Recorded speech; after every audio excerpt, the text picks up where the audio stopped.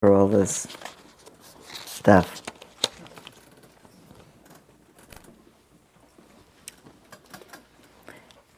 Even when I sat early this morning and I tried to put together all my stuff that I've been saving for today and say, how do I want to talk about it? I think I want to tell you to begin with that when I got up and I thought, I don't know how to talk today because I'm somewhat radically altered today. I flew to Southern California yesterday morning. I flew to Orange County yesterday morning, and I flew back last night. So that's already. So I left my house at 6 o'clock in the morning, and I drove to Oakland, and I took a plane, and I went down. And I spent the day with the other grandmother of two of my children. And it was really a lovely day.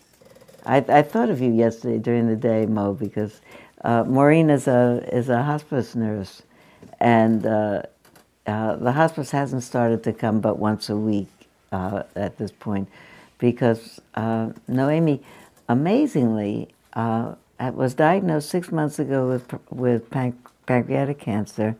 She's 84 years old. She really didn't want any kind of a therapy. She needed only to be reassured that there would be the appropriate pain medicines when she needed them.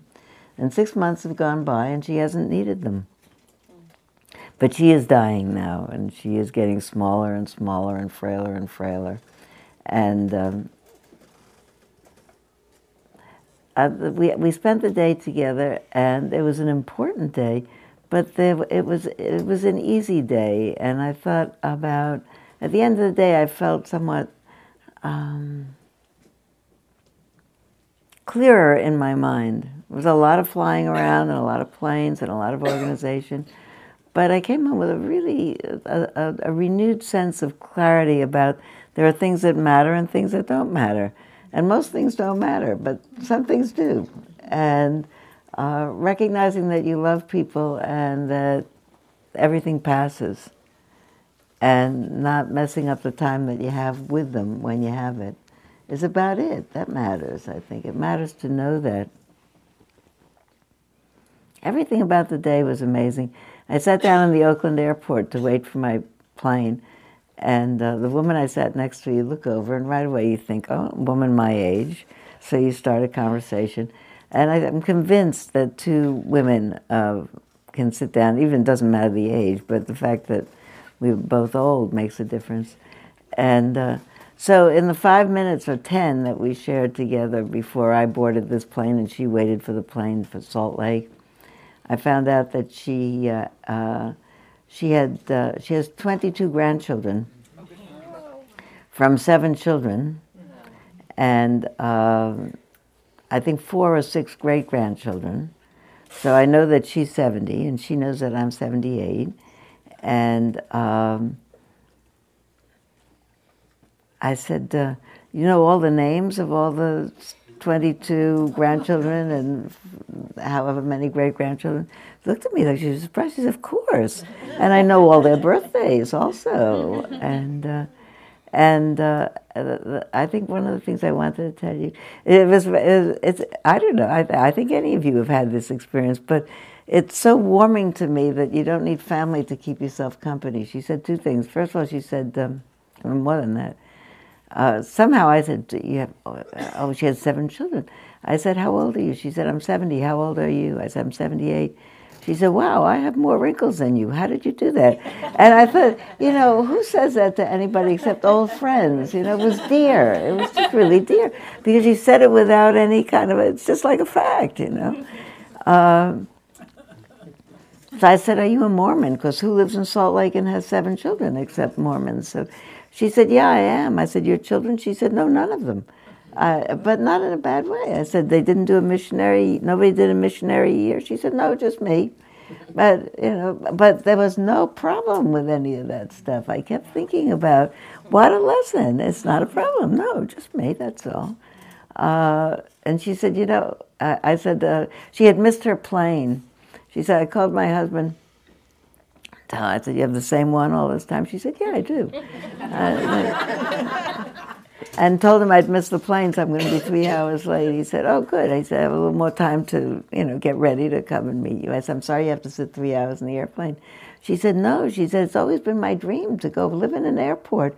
She said, "I love it." I told my husband, when I get older, I'm just going to go. She said, I told him this before the days with all the security and you could just go in and out of airports, that I was going to go into airports and just sit there all day and watch people coming and going. Because it's so exciting in airports. You see so much emotional stuff. People greeting, people meeting, people leaving each other and loving each other. So I thought to myself, that's just exactly like Siddhartha, that you get to be a ferryman, and you take people back and forth across a river, and you just look at people coming.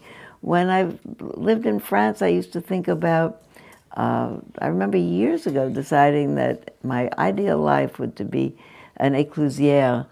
An écluse is a what do you call it? What do you call it when you ride into something and you let the water in? A lock. Thank you very much. It's a lock, and if you travel up and down the canals, you need to ride into locks depending on which canal, but sometimes every kilometer or so.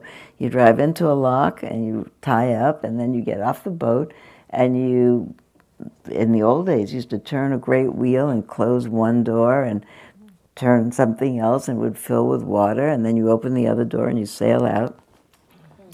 And in the days when most of the travel and transport and merchandise movement in France happened on the waterways, it was very important to have them functioning. And at each lock, even those that were a kilometer or two apart, you'd have a person living in a house, often two little old people living in a house, is my experience as we traveled around, who were an éclusière, and you'd come in and you'd spend 5 or 10 minutes with this person or people while you filled up your water around your boat. And frequently they'd have bread for sale that they'd made, or pies, or if you were in Normandy, you could get cider, and so it was a little side business from doing the locks. And I used to think to myself, I'd like that. I'd like to live. It's like Siddhartha, you just see people coming and going, but you don't go anywhere. You just stay there. And they all pass by you, and you see life going by. And there's something about the appreciation that life goes by for everybody. And everybody's got a story, And here in 10 minutes, I know that she married this man when she was 20 years old, and she had all these children and then all these grandchildren. And she said, well, I have some of my grandchildren. They didn't all have those. Some of them married somebody who already had some, so I got a few extra grandchildren that way. But it's just a story of a life. It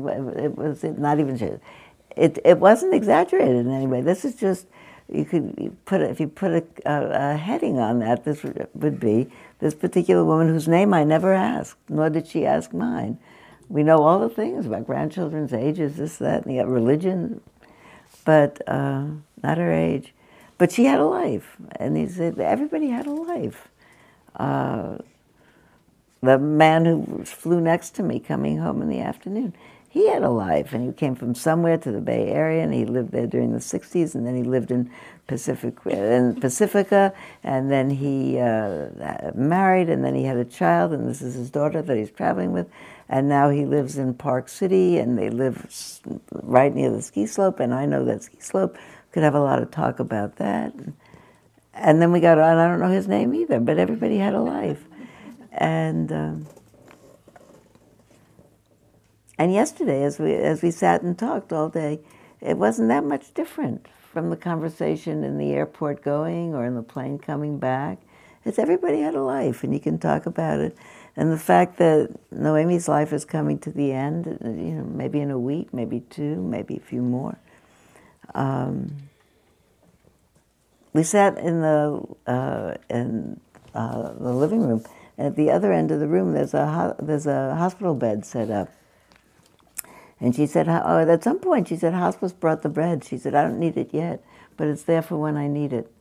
It's okay. That's just like, I thought about this morning that as I was thinking about it again, that the feeling very much in the whole day, as we talk about this or that or the other, was at certain times not much different from the feeling when you visit somebody who's about to have a baby.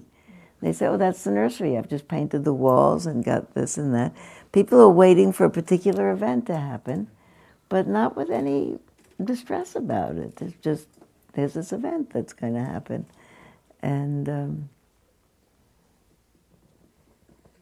you begin to think about that's what's important, exchanging news with people about what are the events that are happening and keeping them company as the events happen.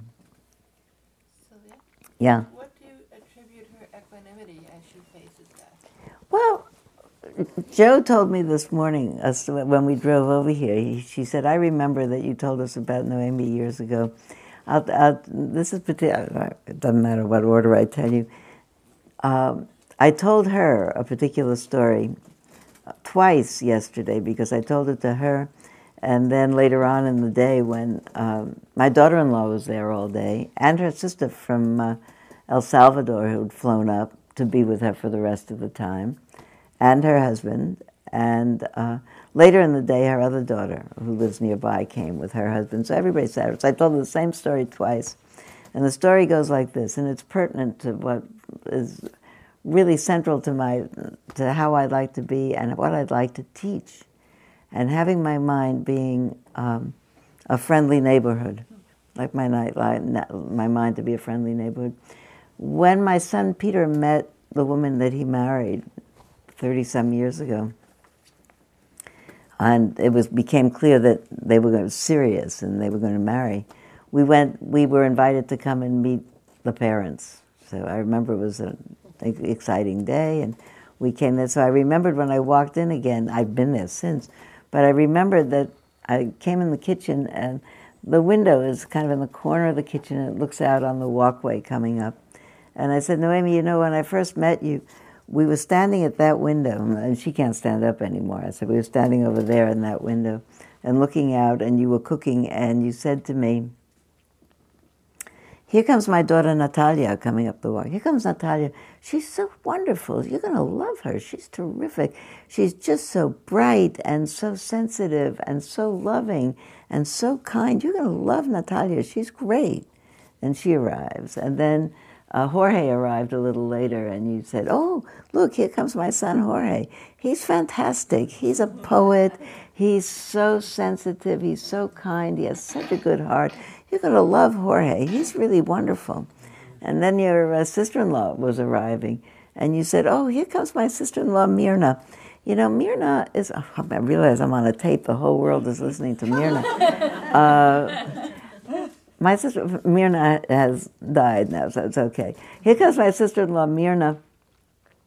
Mirna could be a little difficult sometimes, but you know, Mirna had a really hard life. A lot of terrible things happened to her. She didn't have any good luck at all.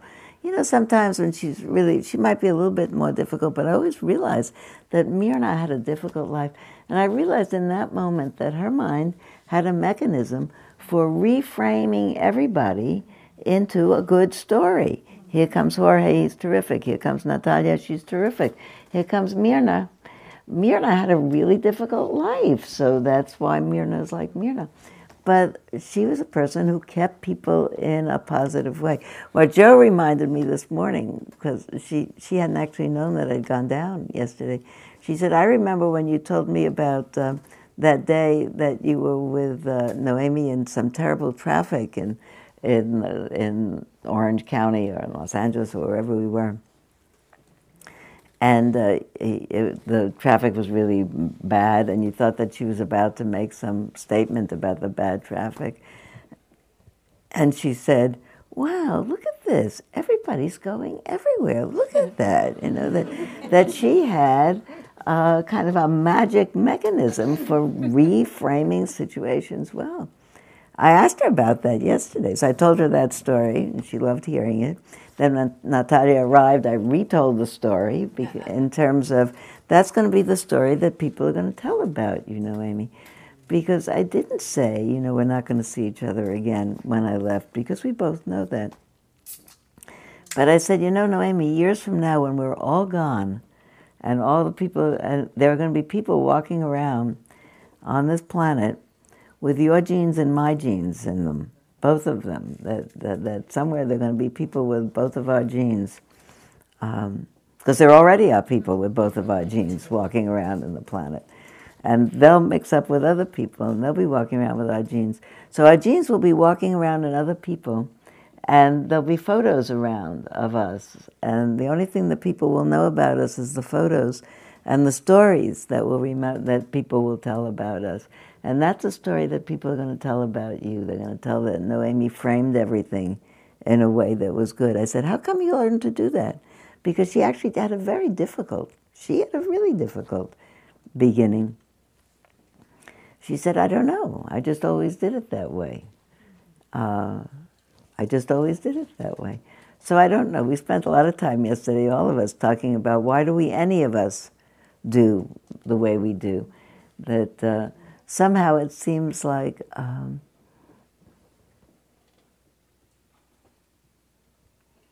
there are junctures. I was thinking about this in terms of wise effort. Then the Buddha teaching that wise effort is really the effort in any moment, because we have a zillion moments every day that we have the possibility of the mind starting in a negative grumble or not. Look at this terrible traffic. Oh, wow, look, everybody's going everywhere. It's just you have a choice. You have a choice. How many people here think they have Noemi's mind? Or would like it? No, I would like it. I would like it. I would really like it. I don't have it. I'm practicing having it. I was practicing having it. Well, this would probably, I did write it into an article that I wrote this week, so it is a story about my experience a week ago. Yesterday was my second attempt to go to Orange County. I almost went last Tuesday. I had a ticket, I had a boarding pass. I went to the airport very early in the morning, and the flight was canceled. It had been canceled. I went to San Francisco. You remember last Tuesday was the day we had that big thunderstorm in the morning. And there were apparently thunderstorms rolling through all morning. So I come to the airport and I walk in. I've got my boarding pass, no luggage. I'm just going for the day. I come boarding pass. I come up to the security. And I look on the sign, flight to Orange County is canceled. So I ask somebody. First of all, I'm a little bit dismayed. I've just come on the airporter, and I get up, go to the airport, I said, can I ask you about this? I've got a boarding pass, but it's canceled. I said, no, you can't. You have to ask the agent over there. You have to go get on the line. I said, but that line's an hour long, because really it's a big line. I said, no, I can't tell you anything. You have to go to the agent. So I have to say I didn't have the best attitude in that moment. I really... I really didn't have the best attitude. First of all, anyway, it's a sad thing to be going, so the mind's a little bit fragile, and because I am aware that I'm not going to see her again. So, but at this point, it goes from fragile to mad. So I'm mad, and so I go and I try to take a cut on the line. Try to come along and say, "Excuse me." They say you have to go on the end of the line. And I'm aware that there's soon another flight. And if I get on the other line, I can miss that flight also while I'm standing on the line. So I stand on the line, and I'm honestly saying to myself, may I meet this moment fully? May I meet it as a friend? May I meet this moment fully? May I meet it as a friend? And somebody on the line says, if you want, you can phone Southwest Air while standing on the line. And you probably get a person sooner than you get up to the boarding gate. So it starts, may I meet this moment fully? I take out my phone. I look up the phone number of Southwest Air. I can't read it because I don't have my glasses. May I meet this moment fully? I'm in my purse looking for the glasses. Find the phone number. Okay. Ring, ring. May I meet this moment fully? May I meet it as a friend? Recorded announcement. Thank you for calling Southwest Airlines. Push this if you want. Listen to this message. If you want to buy a ticket, if you want this a ticket, if you want to ask a question of a ticket, push this. Okay, push. Then again, okay, your phone call is very important to us. If it's very important, do you think they like answer it sooner? I'm standing there and I'm feeling bewildered and bedraggled and tired and upset about Noemi. And I am meeting this moment. I'm trying to remember to think that. And I'm on hold the entire time that my line is approaching. And somebody got on just as I was stepping up to the agent, so I click off my phone in time to find, and the agent said, well, they canceled, there are not enough flights, they have many more flights in Oakland. And he said, you should have gotten a notice. I said, why don't they call or something? So you should have gotten a notice. Did you check your email this morning? Dun, dun, dun, dun. I didn't, because I had printed out my boarding pass the night before, and this hadn't happened to me before, and I hadn't thought about checking my email, so then I'm thinking to myself, what an idiot, could have checked the email. May I meet this moment fully? May I meet it as a friend? And I got back on the bus, and I came home. And I had spent 6 hours going and coming and going and coming. But really, at the end, I thought it was a morning of practice, And I didn't have like an open and wonderful mind all the time, but I had momentary periods of pulling myself together, And at the end, I thought, you know what? I went, I came, I'm okay. I didn't fly in a thunderstorm. She'll be there next week, probably. So I went yesterday. And we looked at photos, and you might think that looking at photos 30 years ago, when it's true, everybody looked at the photos and all of them said, oh, look how beautiful you were. Oh, everybody was 30 years younger and beautiful. And you see the time marches on aspect of it, because here we're looking at them, and we're looking at the wedding picture of Roberto and Noemi, who's up there, and the wedding picture of Noemi's paternal grandmother up there. There was a painting, not even a photo at that time. And you see that through all these lives moved all these genes, and here we are at this point spending a day talking about, among other things, how to cook a tongue. What do you talk about with people on the left side?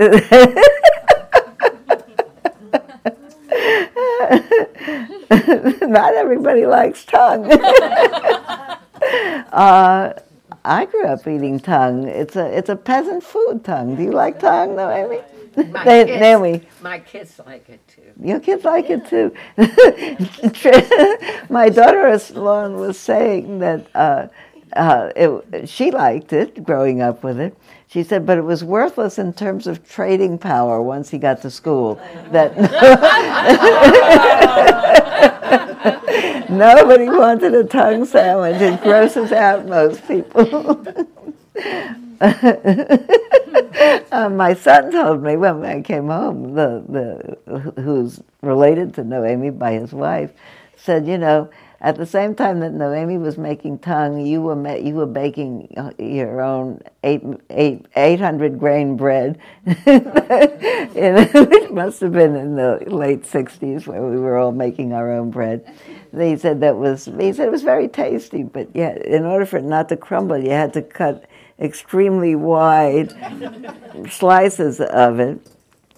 And you used to make tuna salad sandwiches on that. He said they were about 4 inches wide and greasy. He said they had about the same trading power as the tongue. And I'm thinking that what we do is we laugh about our lives, and we look at how young and beautiful we were and how we are now. And honestly, I looked this morning, I looked up...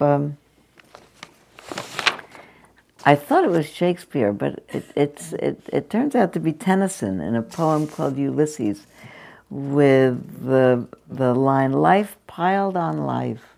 That it just keeps on happening. It just keeps on happening. So amazingly, just piled on the top of this, on the top of that. the end of it, I hadn't read it before, and I don't know enough to talk a lot about it. But they're talking about he's dying now, Ulysses. Telemachus, my son, who's going to take over as king here, he'll do a good job, he says, by slow prudence, his labor by slow prudence to make mild a rugged people, and through soft degrees subdue them to the useful and the good. I thought that was such a lovely line about what good leadership could do by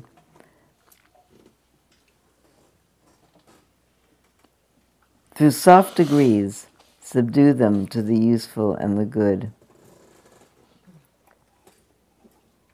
And at the very end, he says, much is taken, but much abides. And though we are not now that strength which in old days moved earth and heaven, that which we are. One equal temper of heroic hearts, made weak by time and fate, but strong in will, to strive, to seek, to find, and not to yield. So I thought about that. What do you think the not to yield means? Because we do die.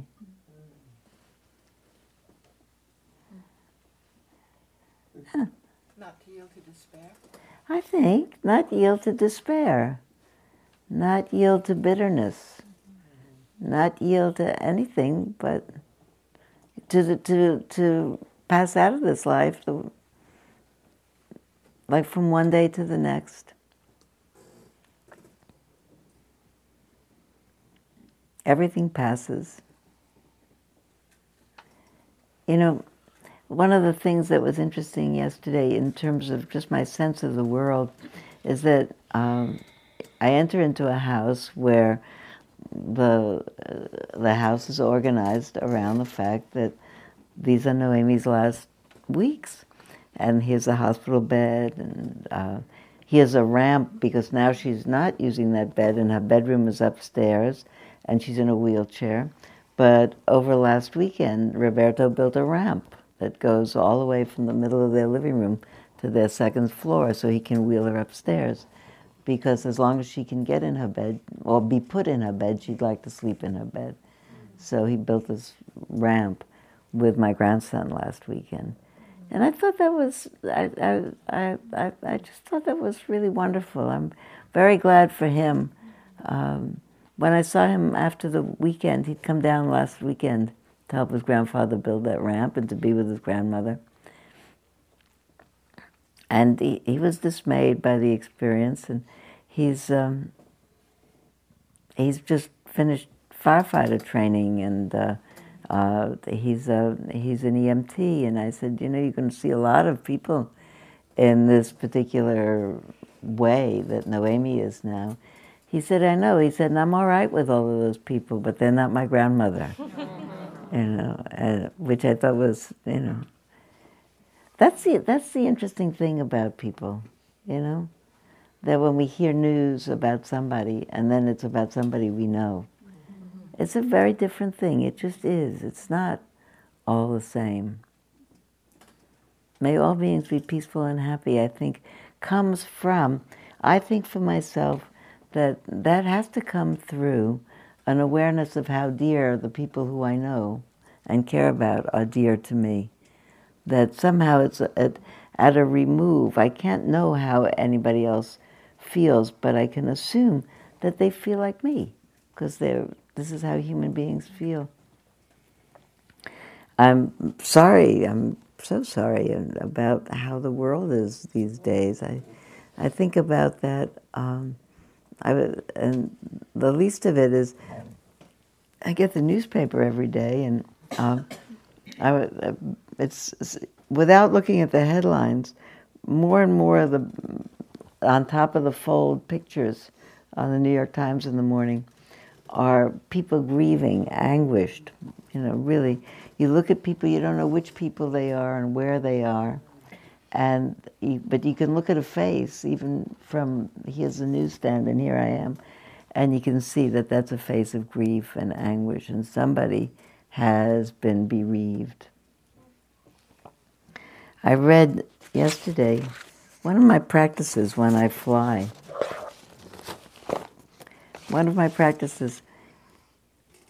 is I take the New York Times out of my mailbox in the morning, and I go to the airport and I buy the Wall Street Journal. And I don't do that regularly. I do it when I fly because I have enough time to read them both. And they're both well written. They have good writers in both of them. And they both take what happened, because who knows what happened? Everything happened yesterday. But what they choose to report and how they choose to report it and how they choose to say it and the words that they choose to say it, it's such a practice for me to see that who knows what actually really happens. We have so many stories. I have so many stories in between what's happening and how I report my experience of what's happening, what I see about it, or, that what's really true. What was I thinking about with myself that I had, that I've been thinking a lot about the way that I add to experience. I add to it. I think we all do. We add to experience a particular mindset that we have. Well, look, Noemi did that. Here's what's happening, and she adds to it. These people are probably going to someplace fabulous or wonderful. That's so great. There's a way of doing that. I think we put if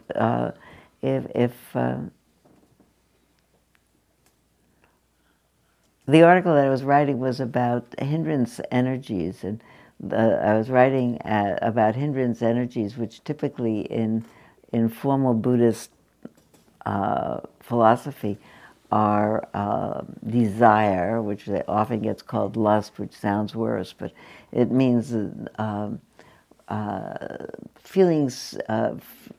feeling more frequently, soothing yourself, or needing something, or thinking you need it, and feeling I'll feel soothed if I have it. That soothing through getting something is a way that the mind, the default position of the mind when it's challenged. After I finish this long day of work, I'm going to go out for a wonderful dinner. Okay, now I can work. I can think about that. I'm not even eating the dinner yet, but I'm thinking about it. Now I can do the work. Or the default position of getting mad at what's going on. I hate my boss. This is a bad assignment. All of these co-workers are not doing right, or whatever. It's too hard of a job. I can't do it. It's whatever. I give up. If it's this hard today, it's probably going to be much worse tomorrow, and who knows what the future will bring, which is the fretting and nervous response. And the fifth of those classic responses is doubt, usually self-doubt. I think, I should never have gotten this job. It was really a stupid move for me to get this job. Like the moment in the airport where I think to myself, why didn't I check my email this morning? I could have saved this whole trip on the bus or whatever.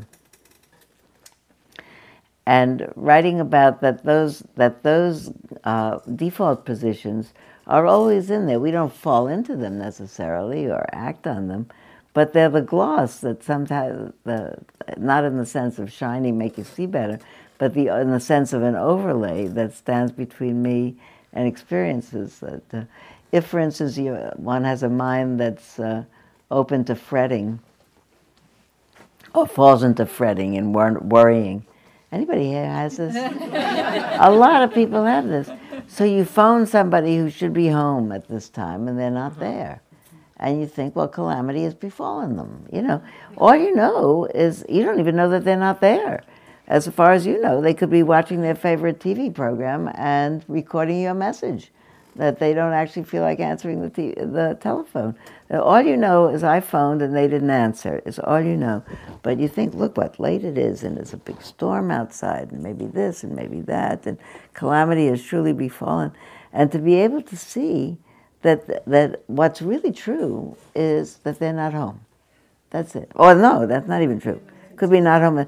What's really true is you phoned and the phone didn't answer. You don't even know if you dialed the right number. Well, nowadays you do because you get the message machine.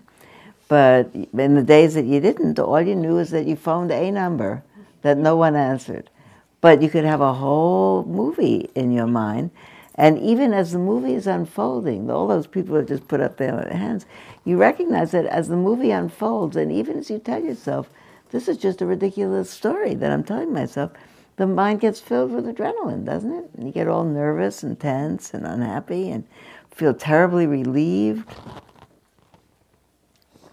People keep quoting Mark Twain as saying, most of the terrible things that happened in my life never actually happened. But I never saw actually that quote. That could be one of those urban legends that he said that.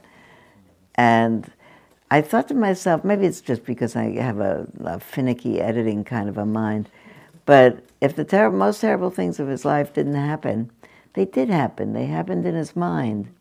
And that was terrible. It wasn't as terrible maybe as if they had actually happened, but it overlooks the fact that the people who have those kind of irritated minds, it's a bear.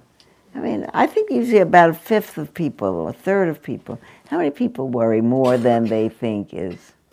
Some people say, there's no point to worry. There is no point to worry.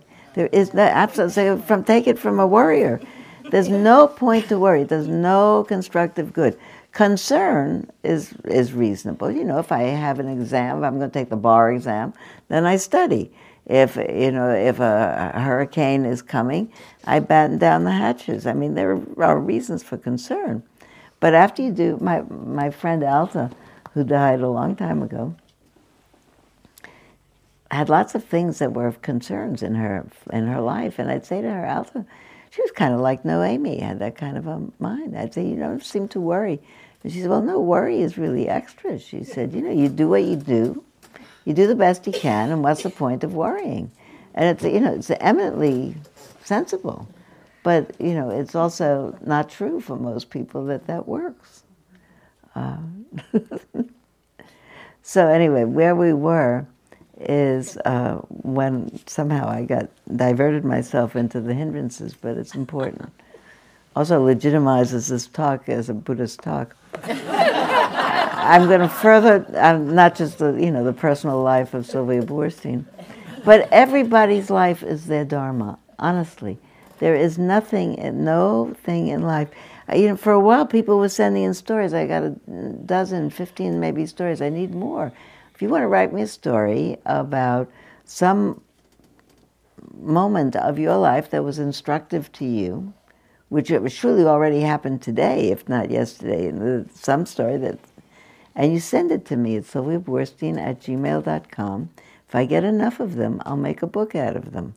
But they're coming in very slowly, so they don't have to be. They're just someone helps you pump gas in the gas station, and you feel reassured about the state of the world from that, because you do. Somebody says, I see you're having trouble, madam, can I help you with anything? And you feel buoyed up for the whole day. You can write an entire treatise on the value of kindness. Really, on the value of kindness. Yesterday, I got on the airplane to come home, and we were all ready to go, and the pilot came on, said, ladies and gentlemen, I just want to tell you something to prepare you so you won't be concerned about the takeoff. So what's going to be concerned about the takeoff? He said, when we take off out of Orange County, because we are being very careful about the noise abatement for the people who live here, what we do is we rev up to our fastest speed at the end of the runway. We go to the end of the runway, we rev up to our fastest speed, then we take off, and I'm already picturing it's going to take off like a rocket, which it pretty much did, Sometimes it take off slowly. This didn't. It take off like a rocket. He said, and then we take off, and then we cut the motor so that it's silent for a while. He says, don't worry about it. I imagine people do, But then I thought, how lovely that they did that. So he says, you shouldn't be afraid. And I thought to myself, that particular gesture, I'm sure it's not this particular pilot, it must be in the Southwest Air or in the book of people who fly in and out of there or out of the other place that they do that is Palm Springs, where they take off like rockets. But I think that general thing about being able to say to somebody, don't be afraid, which comes down to at the beginning of life when people are having babies and you say, don't be afraid, this is going just as it's supposed to go, and it's soon going to finish. You say, don't be afraid. And then the part of the discomfort, which is a big part, for sure, of childbirth, is worrying about, oh, it's bad, how long will it go, and it'll get worse, and I can't do this. Of course you can do it. Everybody's been doing it forever, but at the moment. So somebody tells you, someone puts their hand on you and says, this is okay, it'll be all right. I actually don't know if this is a scripture line. It wouldn't be a scripture line because there's nothing in scripture. I think it's all folklore about Moses being. No, Moses had a mother in Exodus, but I don't think you know this part of his childhood except in the stories about it. But anyway, if you remember seeing Moses, Prince of Egypt, you remember that? Yep. And the beginning where his mother puts him in a basket and sends him out puts him out on the river because there's an edict to kill all firstborn all Jewish babies. And in the movie, it's just a movie, she puts him out and says, don't be afraid, and pushes him out on the river of life. And even I tell you this, and it was a cartoon movie, and I start to cry because really, suppose somebody sent us out in life and said, don't be afraid, and people do. All we do, we send people off to college, and we say, don't be afraid. Actually, my mother didn't say, don't be afraid. She said, you're going to meet a lot of people. This is a really good piece. We tell this is in the line of what do people say that's helpful. My mother said, you're going to meet a lot of people. She said, anybody you meet, ask them, what's interesting to you? What are you really interested in?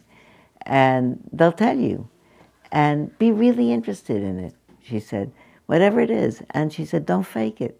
Really be interested in it.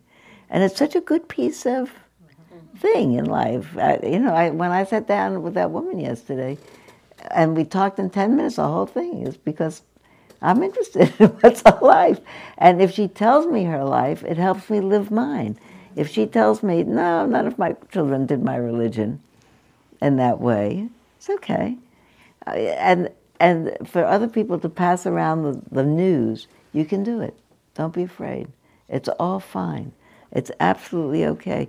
And if we read it in Dharma, we say, oh, here's this big Dharma. It's okay. It's all right. Swami Kripalu was known for saying, everything is absolutely okay. No, he said, everything is absolutely all right. So, but suppose someone told you, everything is absolutely all right. Okay, what do you mean all right? Look what's going on in the world. It's not all right. It's terrible. It's not what we'd want. It isn't what we'd want.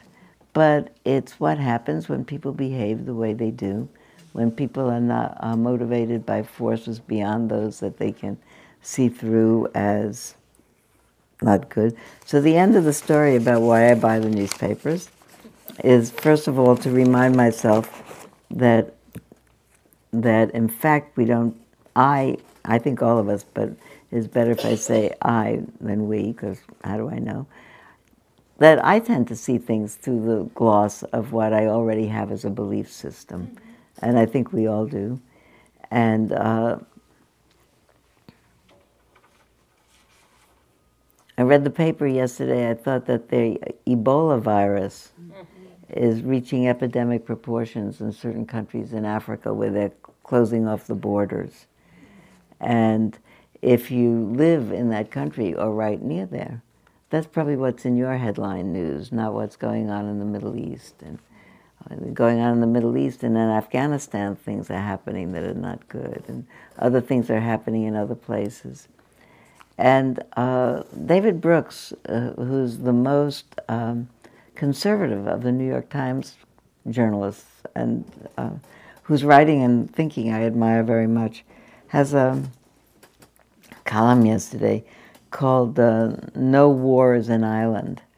And reminding you, I'm sure, of the line, "No man is an island. Nobody lives by themselves." The third of the three characteristics of life that the Buddha taught is that it's temporal, that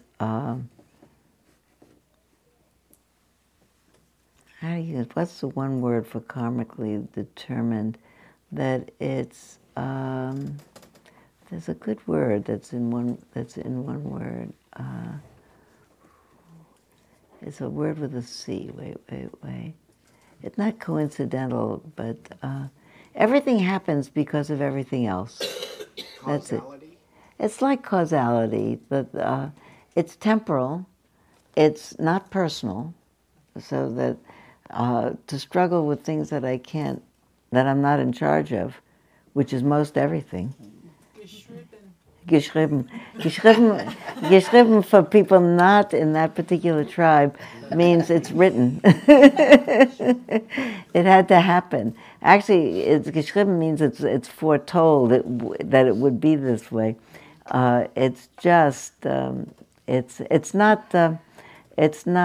lawful, is what Joseph used to say. It's a lawful cosmos, he used to say, because he speaks in a certain twangy East Coast twang. I thought what he was saying was that it was an awful cosmos. It's an awful cosmos. It's a lawful cosmos, but I misheard it and actually liked it the other way. I thought that he actually saw it as I did, that it was really, I was in a very much of a mood that it's a mistake, this world, because we all die, and very much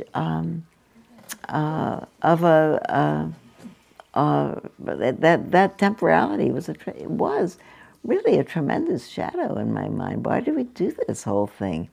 If I really am taken with all our fools are creeps in its petty pace, and all our yesterdays.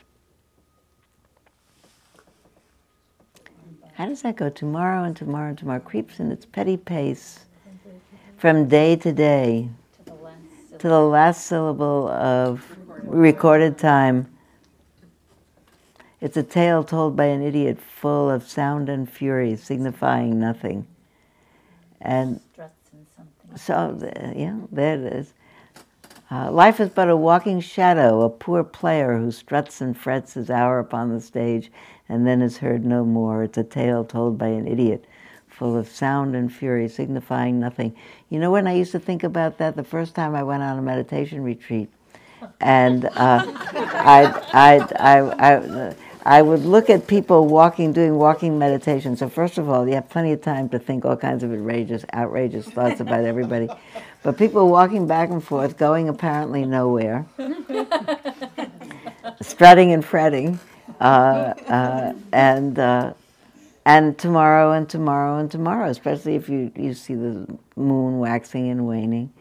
And that particular verse came into my mind, and maybe it's true. I mean, I don't know if it's true or not true. It seems pretty true to me. I don't know that it signifies. It's just here, and it's just happening. Actually, this is a good place to come to an end. But no, I want to tell you about what David Brooks said.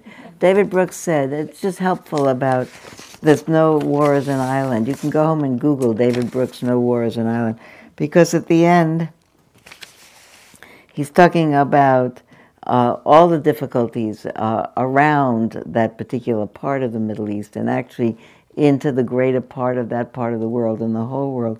He said, in the end, it no longer makes sense to look at the Israeli-Palestinian contest as an independent struggle. It, like every conflict in the region, has to be seen as a piece of the larger 30 years war. It would be nice if Israel could withdraw from Gaza and the West Bank and wall itself off from this war, but that's not possible. No outsider can run or understand this complex historical process. But Israel, like the United States, will be called upon to at least weaken some of the more radical players like the Islamic State of Iraq and Syria and Hamas. In 1979, the Arab-Israeli dispute looked like a clash between civilizations, between the Western democracy and the Middle Eastern autocracy. Now the Arab-Israeli dispute looks like a piece of a clash within Arab civilization over its future. But to put it in the context of the conflicts that are going on around us, that in fact these are shots fired over the bow between larger players. You know, there's a way that sometimes, and I've been part of it as well, it's easy to move from the particular to the completely philosophical and to say, well, no one's the fault of this. And to say the fault of this is greed and hatred and delusion, which yet exist in the minds of human beings, which cause this whole world to run the way it does. But this morning I'm thinking that's a little bit of a too big of a jump from the particular to greed, hatred, and delusion, because that takes it out of the hands of the human beings on this world that could do something about it. If we say, well, there isn't any one villain and one victim, but the whole world is complicit, you know, that all the people on the world, with all the people on the world and all the people power and all the wit and all the knowledge, not so much wisdom, but knowledge, the diseases that we could cure, the cleaning the air, the purifying the waters, the salvaging and the making of life on Earth sustainable, that a world that really actually got together as peacefully could do together. So it's not even the end of greed, hatred, and delusion. They continue to arise.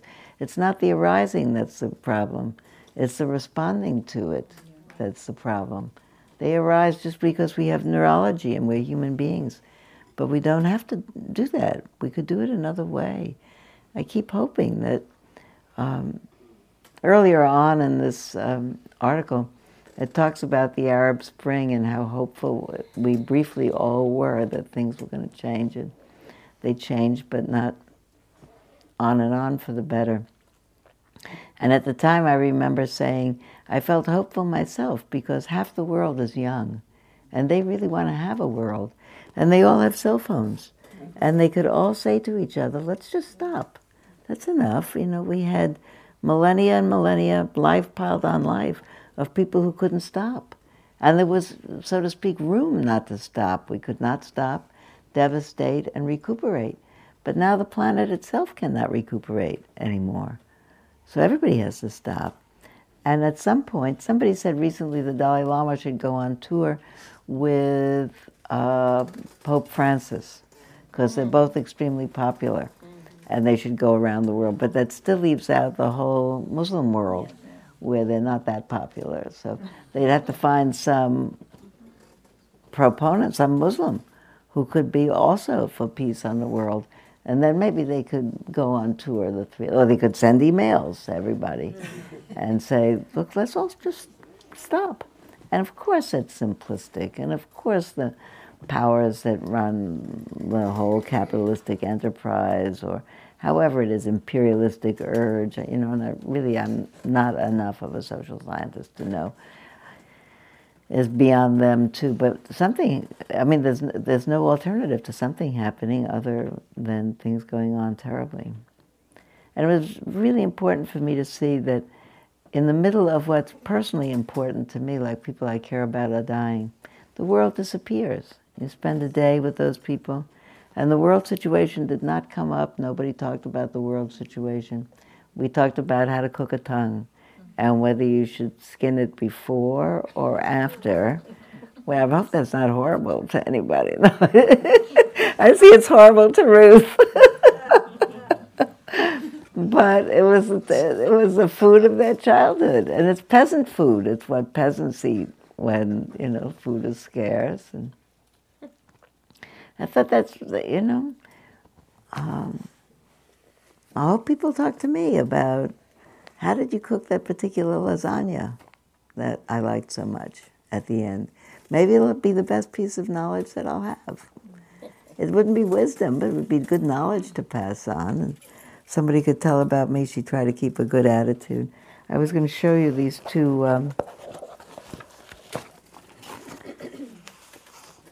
I got a birthday card from a friend of mine with, you probably have seen this earth-friendly recycled. Have you seen this particular,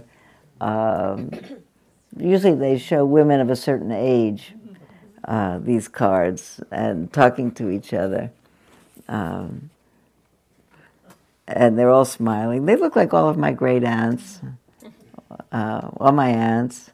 A positive attitude, this is an aphorism from that. Positive attitude may not solve all your problems, but it will annoy enough people to make it worth the effort. So I think that's like my life is a bad neighborhood. I wouldn't want to go there. I love the person who sent that to me. But I think a positive attitude counts, and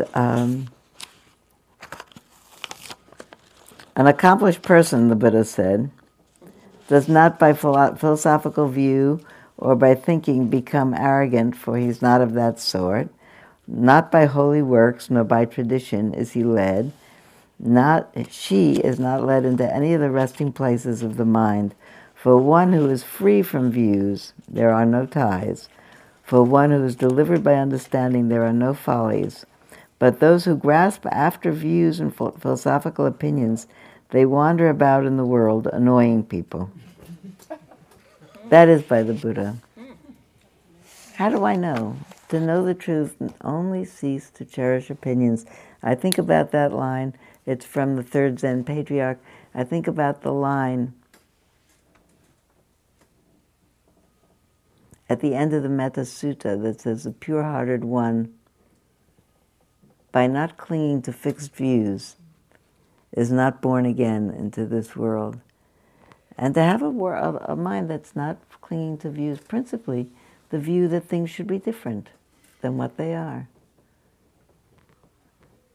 Had I had time, I would have brought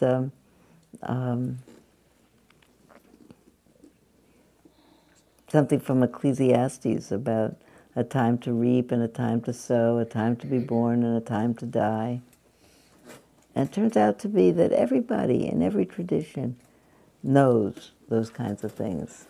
There's a time to do all that thing, and it's not wrong. It's lawful, like Joseph said. I still have that semantic difference with him when I said to him 35 years ago, it's all so sad, and he said, I said, it's so sad, and he said, no, it's not sad, it's true. And I admired and loved him as I do now, and I've thought about it for 35 years, and I think it is true, and it's poignant. It's not just true. It's also poignant, and that makes a difference. I think the poignancy makes us lower our voice and be kinder, and exchange recipes, and save photos, and bring them to show, and tell stories about remember the time this and remember the time that. I think when it's all over, when all of us are all gone, there's only going to be stories about us. And I think about it, if I want people to tell good stories. The stories, I think, will get better than we actually are.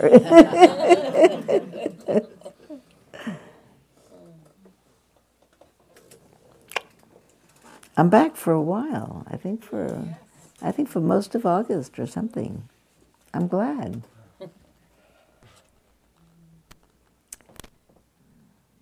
I really mean that. It's very good for me to be here. I feel better. Get a chance to say what in case lest I forget. No, I think it's a very good thing. I say to people frequently, it's very good for me to listen to Dharma. And it's not so important to me who says it, I like it fine when I say it. I like it fine when other people say it. I write to Dharma Seed, tell them, send me this, send me that. We could just listen to Dharma. It's consoling. May we, as we go about in our lives, be a consolation. It's another way of saying let's be friends.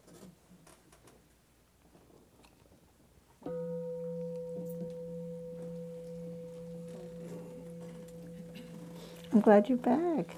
Do you not work on Wednesdays now? No, I don't. I remember. Thank you for listening. To learn how you can support the teachers and Dharma Seed, please visit dharmaseed.org/donate.